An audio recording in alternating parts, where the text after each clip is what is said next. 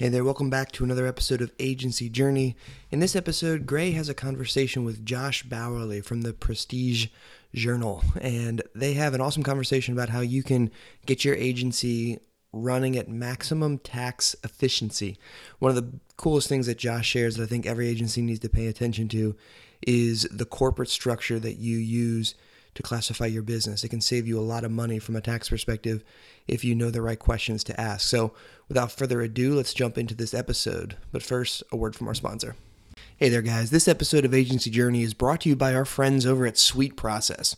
SweetProcess is a process documentation software that gives your team a central place to create and manage all of your important procedures, processes, and policies.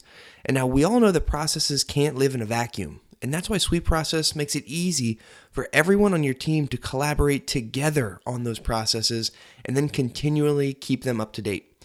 Now, they normally offer a 14-day free trial, but for our audience, they've extended that to a 28-day free trial. So you can head over to sweetprocess.com/agencyjourney and try it out. No credit card required. Again, that's sweetprocess.com/agencyjourney. All right, welcome into this week's episode of Agency Journey. This is Gray McKenzie, and I'm thrilled to have on with me this week Josh Bowerly from, the Prestige Journal.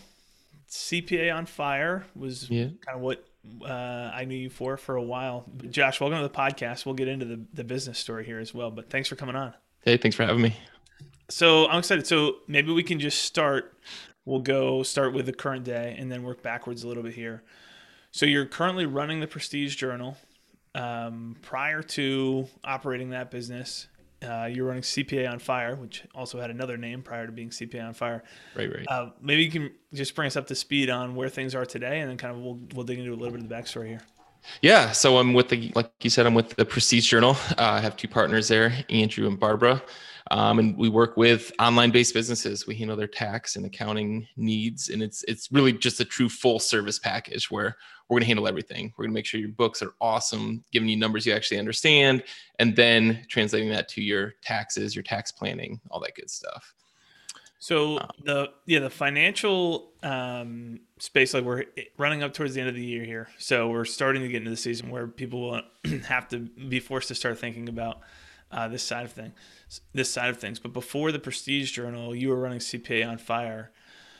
Would you walk us through this kind of the background of being in accounting and then migrating off to doing your own shop and kind of the journey from there? Yeah. So I was kind of all over the place in my career. I started out in private accounting. I worked for a big Fortune 500 company, just doing like most monotonous accounting work you could ever do. Like you're talking $1 billion company where you do these little data entry stuff and you're like, how is anything I'm doing even making an impact here? So I thought like, I got to get into public accounting. Public accounting would be awesome, do tax work. So I moved out to Denver, Colorado, got a job in public accounting, did that for a few years and still like, it just didn't feel right. And thought, okay, I got to get into financial advising. That's what I'd really like. So started doing that, got with a financial advising firm in Denver, worked with high net worth people, helping them make their investments, that kind of stuff. And still just like didn't click, didn't feel like it was something I was supposed to do. And I finally realized it wasn't the job that was the problem. It wasn't the career. I just wasn't happy being an employee. It just didn't work for me.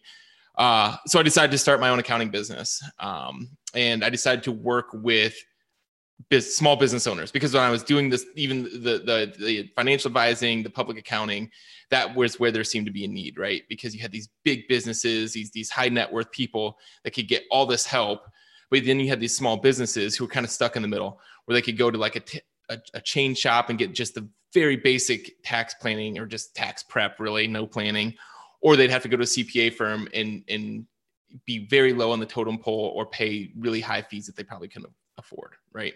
So I decided to focus on that. And I caught a lucky break very early on, got hooked up with a guy named John Lee Dumas of Entrepreneur on Fire, just reached out to him asking if he needed any guests. And he said, I don't need a guest, but I need a CPA. So I got to work with him. And from there, it just kind of exploded. We found this niche of working with online-based businesses, and the rest is kind of history. I had kind of forgotten about the fact that you were doing financial advising for a little while. Yeah. Was it like this, running the same playbook over and over of like, hey, you're in this situation, therefore this is the recommendation, or how custom was it? Yeah, I mean, it was like with where financial advising is going now. It's not really like, hey, you should go invest in Google stock, whatever. It's, hey, let's get hands off investing, where you just set it and forget it. So it was, I would say, somewhat customized, but a lot of just, let's put all your money here and you let it sit for a long time, because that's Right. what investing is now. That makes sense. That's awesome. So obviously the Entrepreneur on Fire connection was a big deal for you. You wound up changing the name of your brand at the time to CPA on Fire to kind of be in line with that audience, and that was super successful for you. So what's the difference? Maybe you can walk us through kind of CPA on Fire versus the Prestige Journal and kind of how the rest of this journey is unfolded here. Yeah. So CPA on Fire, when I was there, was mostly focused on tax work, right? So we're going to handle your tax prep. And then for the people who wanted more hands-on services, we're going to work with them throughout the year to make sure they were in the right entity, make sure that they were doing tax planning throughout the year, make sure they were getting those estimated payments in. But it was all focused around taxes. And there's, I'm still involved with CPA on Fire. There's new majority owners in it now, and they've branched out to focus on some of the financial stuff too. So you can get significantly more services there. But at the Prestige Journal, we wanted to handle everything, because we saw that these people we were working with, we could help them with their taxes, but they had really crappy bookkeeping, right? Whether it was doing themselves or going to someone super cheap and doing it. So we wanted to be somewhere that someone could go and say, hey, we know that our bookkeeping is really, really good here. They're going to give us numbers that we can actually understand, instead of just saying, hey, here's some reports, and you look at it and have no idea what it's actually saying. And we're going to handle the tax stuff. Right. That makes sense. So with the transition and kind of running what you're currently running, I'm curious about, and there's a couple of specific agency oriented questions and topics that I want to explore with you today. But when you say good bookkeeping versus crappy bookkeeping, like what makes good bookkeeping as opposed to bad bookkeeping? Yeah. So good question. There's a lot of different things. Number one, doing it at all. We saw way too many businesses who were not doing any bookkeeping whatsoever and just saying, hey, I brought in 100,000 and I spent 90,000. So just put that I made 10,000. Like, yeah, it's not quite how it works, right? Number two, having numbers, like I said, that actually mean something to your business, right? So people can say, I spent $90,000, but how does that break down? What are you spending on advertising? What are you spending on labor? What are you spending on all these different things? And what is that telling you about your business? So we want to be able to people to be able to look at those numbers and have it actually mean something to them. And as far we go as far as the Prestige Journal, we're going to show you, hey, as an agency business, this is how your numbers compare to other agencies, right? You're spending 5 times more than the average one is on advertising. You're bringing in 2 times less revenue, whatever it is. So being able to give numbers that actually mean something to you is what I would call good bookkeeping. That makes sense. And you've obviously lived through being a service provider who then sold off at least a portion of your business. You've lived through the impact that having numbers, better or worse, have on being able to facilitate a sale. Yeah, We've run into that a couple of times with agencies who we've been working with. We're not advising them on the sale process themselves, but who've gone through the process of trying to exit or actually exiting and trying to dig back through and figure out and make up what were these numbers 4 or 5 years ago that I don't have accurate records for. So that makes sense. Definitely facilitates and adds a lot of trust to the process if you have that correct.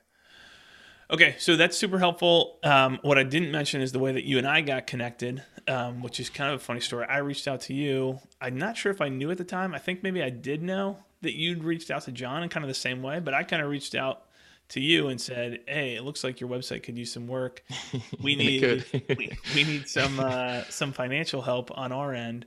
And that's how we got, and I don't know when that was, probably 2012, 2013 or 2014, somewhere around there. And it's been awesome to have a chance to work directly with you here over the past 5 or 6 years.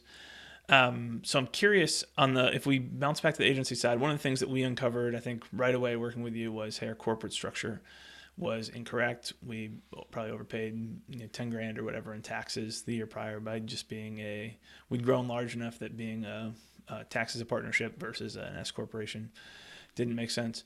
So I'm sure legal entity for sure makes one big difference on tax efficiency in the agency business. Are there like a couple main mistakes or main things that you see in the agency space that agency owners get wrong when it comes to saving money on taxes? Yeah, I mean, the entities by far is going to be the biggest one, and it's hard to give.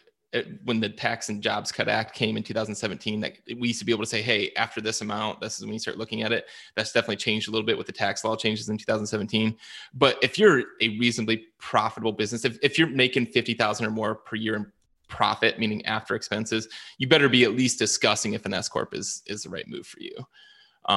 Like you said, I mean, once you start getting into the six figures, especially, you're talking potentially 10,000 or more per year, every year in that. And then when you start getting even higher than that, now you have what they call the qualified business income deduction, meaning that the IRS automatically lets you deduct 20% of your profits every year. But you can start to limit yourself if you make enough money and you're not an S corp.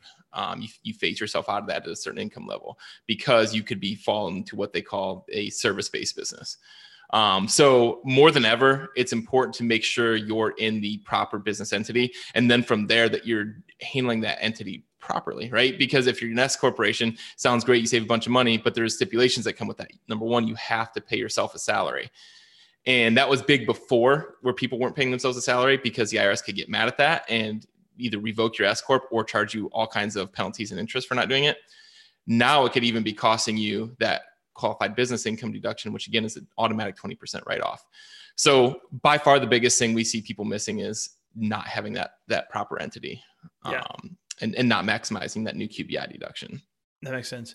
Is there anything from a tech stack perspective, Josh? I know that you help kind of set up, if people don't currently have the tech stack in place for their books correctly, that you've got recommendations and help set some of that stuff up. But from a tech stack perspective, I mean, the two main leaders that I see in the space are still QuickBooks Online and Xero.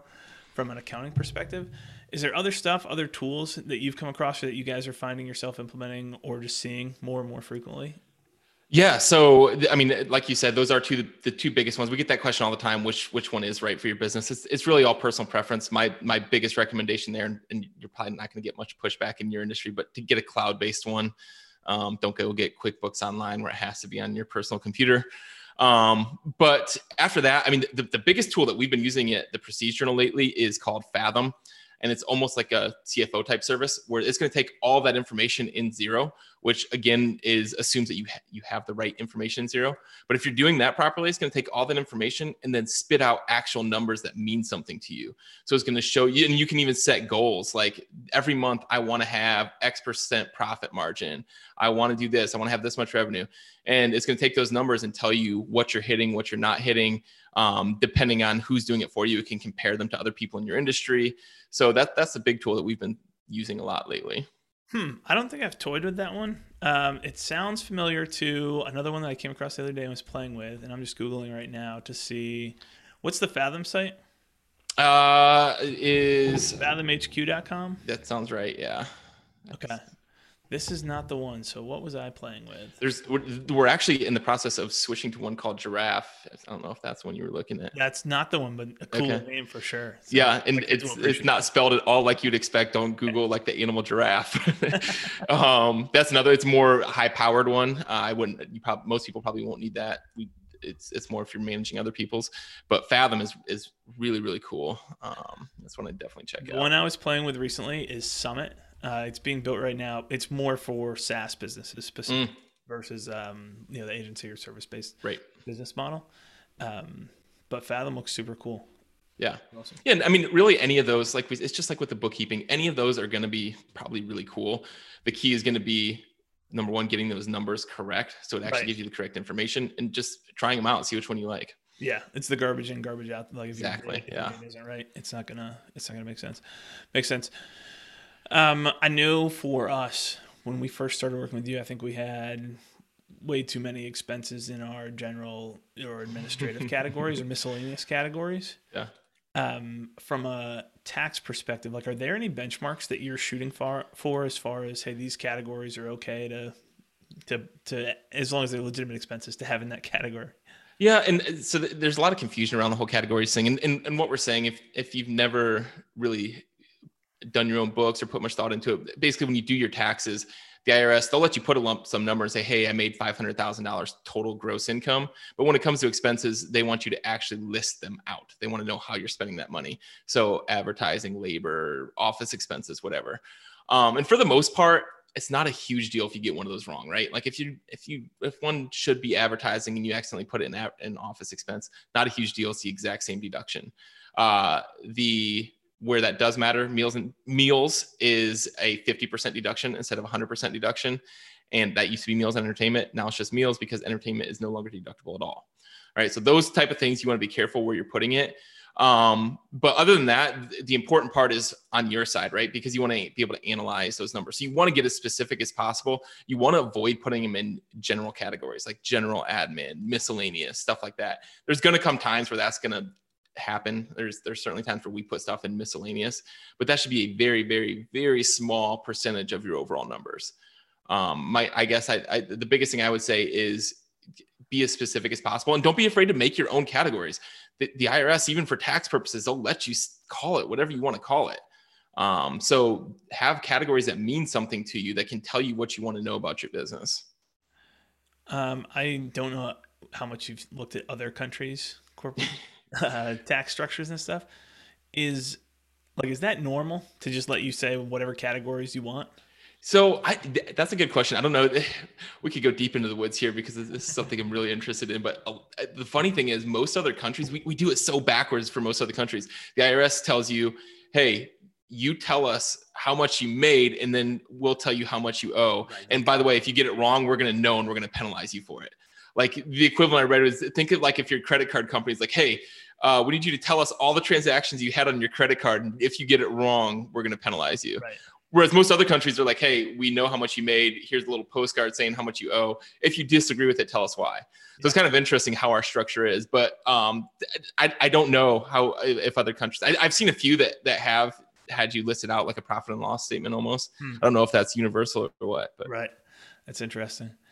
So I want to run this one by you because I know that this is something that you're personally doing. And this is a topic, we haven't talked about this on the podcast yet, but Andrew and I are super interested in kind of the idea of like second act, like what do people do after they build an agency or after they build a service-based business?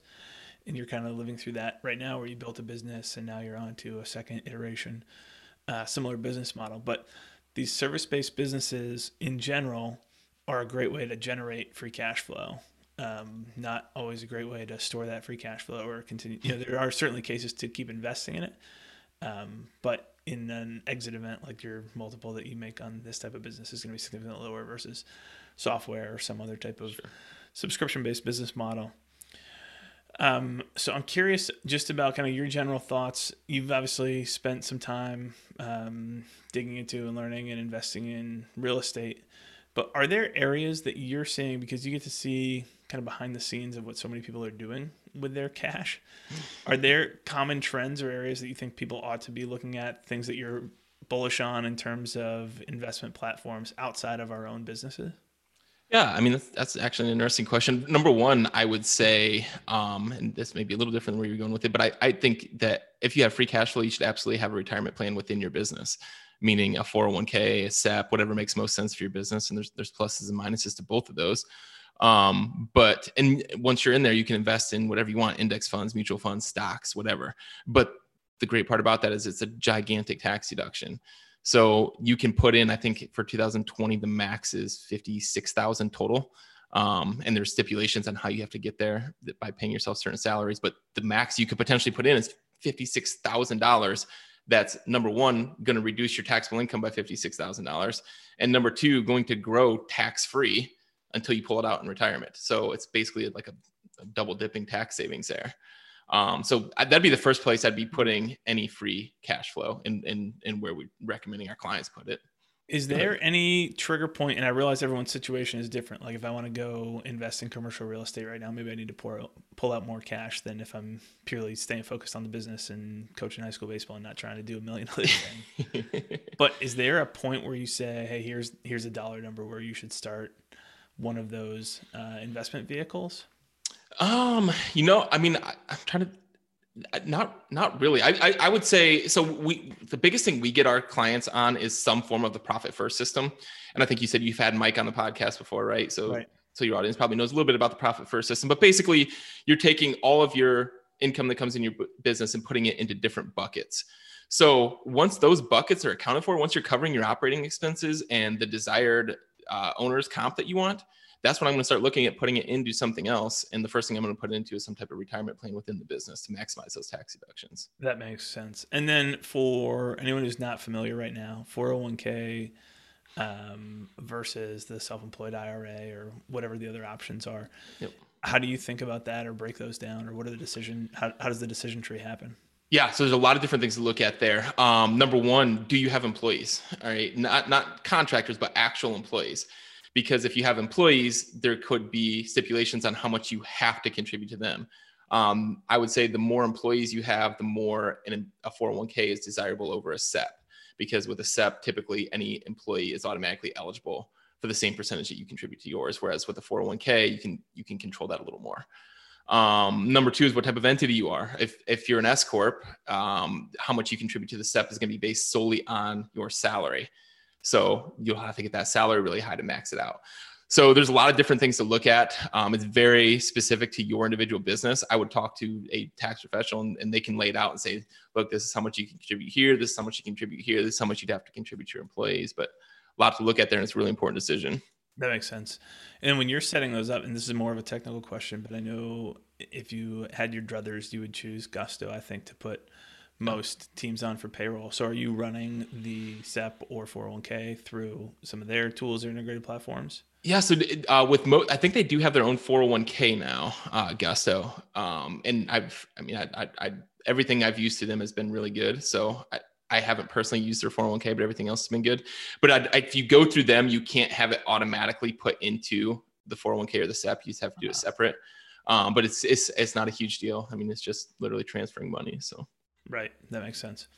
So once you get through that retirement vehicle, let's say your business is still throwing off free cash flow. Any favorites right now for where you like to see cash go? Yeah, I mean, I'm as you said, I'm a big real estate guy. I'm about to close on my 41st rental unit, so I'm always recommending property. Of course, I'm in rural Ohio. You're in Pennsylvania, so we have a different market than people listening to this in California. I'm always a fan of as passive as possible. So if you're going to get into stock type stuff, I'm always low cost index fund. It's not fun. It's not exciting, but you stick it there, and in 30 years, it's going to grow 10% per year. So, well, you say passive, but then I see your stories about your tenant experience. No, that's why I said That's why I said index funds are passive. Real estate, you can read all you want how passive it is. It is not passive, especially if you're going to manage your own properties. Oh, that's awesome. 41. That's impressive. And this has been over a 4 or 5 year period of time? It so most of those, actually all those have come over the past 2.5 years. I had a few before that I've sold since, but yeah, all those 41 have come over the past couple of years. Wow. That's wild. Any thoughts on if people are looking to get into real estate specifically, doing it in a REIT versus what made you choose to get your own properties versus doing a REIT or some other investment vehicle? So a couple things. Number one, I had experience with it. My dad had been investing in properties for the last 20 years or so. So I knew a little bit about it. It was also, like I said, really attractive real estate prices in my area where I could beat the return on kind of a REIT or something like that. And number three, I was willing to get my hands dirty doing it and actually spend time on it. If I didn't know about it, or if someone didn't know much about real estate, didn't know how much time they wanted to put into it, I would say look more into a REIT. If you're willing to learn and want to do something a little more exciting, get maybe a little bit better returns if you do it right, then go for actual real estate. Yeah, that makes sense. That's awesome. So I want to come back to kind of the business where it is today for you guys, and who's a good fit to work with the Prestige Journal. So obviously we talked about why it's important to have somebody. There's a million different places you could go find a bookkeeper and someone else to do taxes and someone else to do financial analysis or advising or all these different pieces. But for you to, for the best fit kind of client for you guys right now, who is that ideal fit client? Yeah, so we really work with any online-based business, but our true niche is probably service-based online businesses, and like course creators and podcasters and bloggers and agencies. Those are kind of bread and butter. That's where we're working with some of the top people in the industry, and that's kind of where we've have our tools best to fit. So when someone like that comes into our Fathom, we can compare them to other people in their industry. That benchmarking thing is super powerful. I know for us being focused on the agency space, to be able to take somebody and say, hey, here's the inputs that we need from you. Now we can go benchmark that against 400 other firms or 500 other firms, depending on which data set we're looking at. That number goes higher and lower because we're always finding there's new things that we want to go start gathering benchmarks on.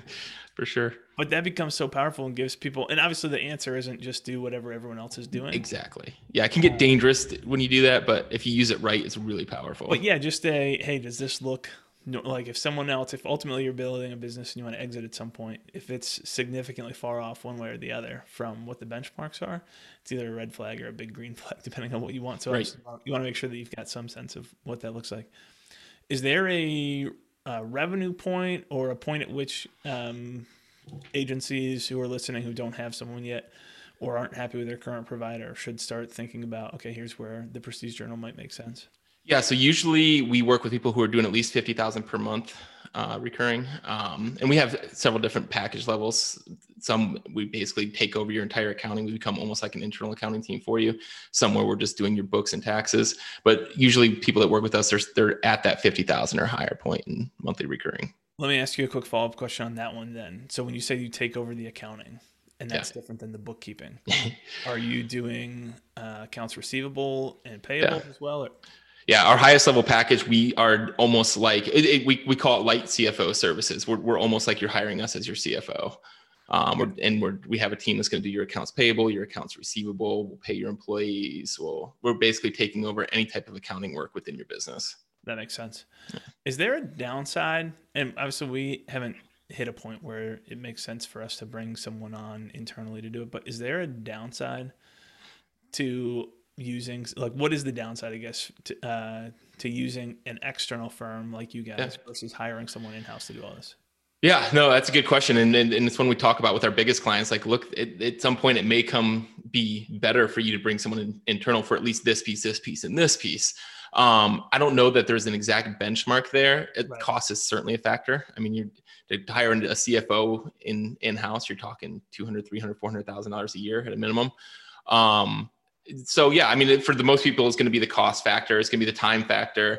Privacy is always going to be a big issue. I mean, look, there's people are trusting us with their most private information that they have. So there's going to come a point where some of that they're going to want to keep in-house. Yeah, that makes sense. Well, awesome. So if people are interested in learning more, any resources that you guys have out, people to connect with, you want to just give us the site and any other places that you would point folks? Yeah, they can reach out to me directly, josh@tpj.com. We do still have a lot of free resources at cpmfire.com. You guys What's have, that? You guys have tpj.com? Yeah. And then the CP on Fire is we still have a lot of free resources. Sorry, I'm going through that in my head. Josh at tpjllc.com. I knew as soon as you said that, I knew I was like, wait, I'm missing something. 3-letter domains. That's like, yeah. No, Josh at tpjllc.com. And cponfire.com still has a ton of free resources, and they're actually adding to that there, that especially for people who are more handling things on their own. There's a lot of awesome stuff there. Yep. Awesome. Well, this has been really good, Josh. We'll put the links and everything in the show notes for this one. But I appreciate you coming on and sharing with us today. Yeah, man. Thanks for having me. It was fun. Hope you enjoyed that conversation between Gray and Josh. And hey, if your agency is in a spot where you feel like things are in chaos and you're ready to bring some clarity to the picture, head over to zenpilot.com and learn how we can help you organize your agency operations so you can efficiently scale your business. We're going to help you out in 3 ways. Number 1, we're going to help you clarify and structure the system that you need to mechanize. That's critical. Once we have clarity on that, we're then going to move into documenting key processes inside of a project management tool. We are huge fans of ClickUp as that project management tool. And then third, we're going to train your entire team how to use that new system so you don't just build it and let it sit there. It's going to give you the perspective and build you the data set that you need as an agency leader to make business decisions. So if you want help with all of that, head over to zenpilot.com. Check it out there. You can reach out to us via the contact form there. We would love to set up a chat and see how we can help you take your agency operations to the next level. Until next time, see you later.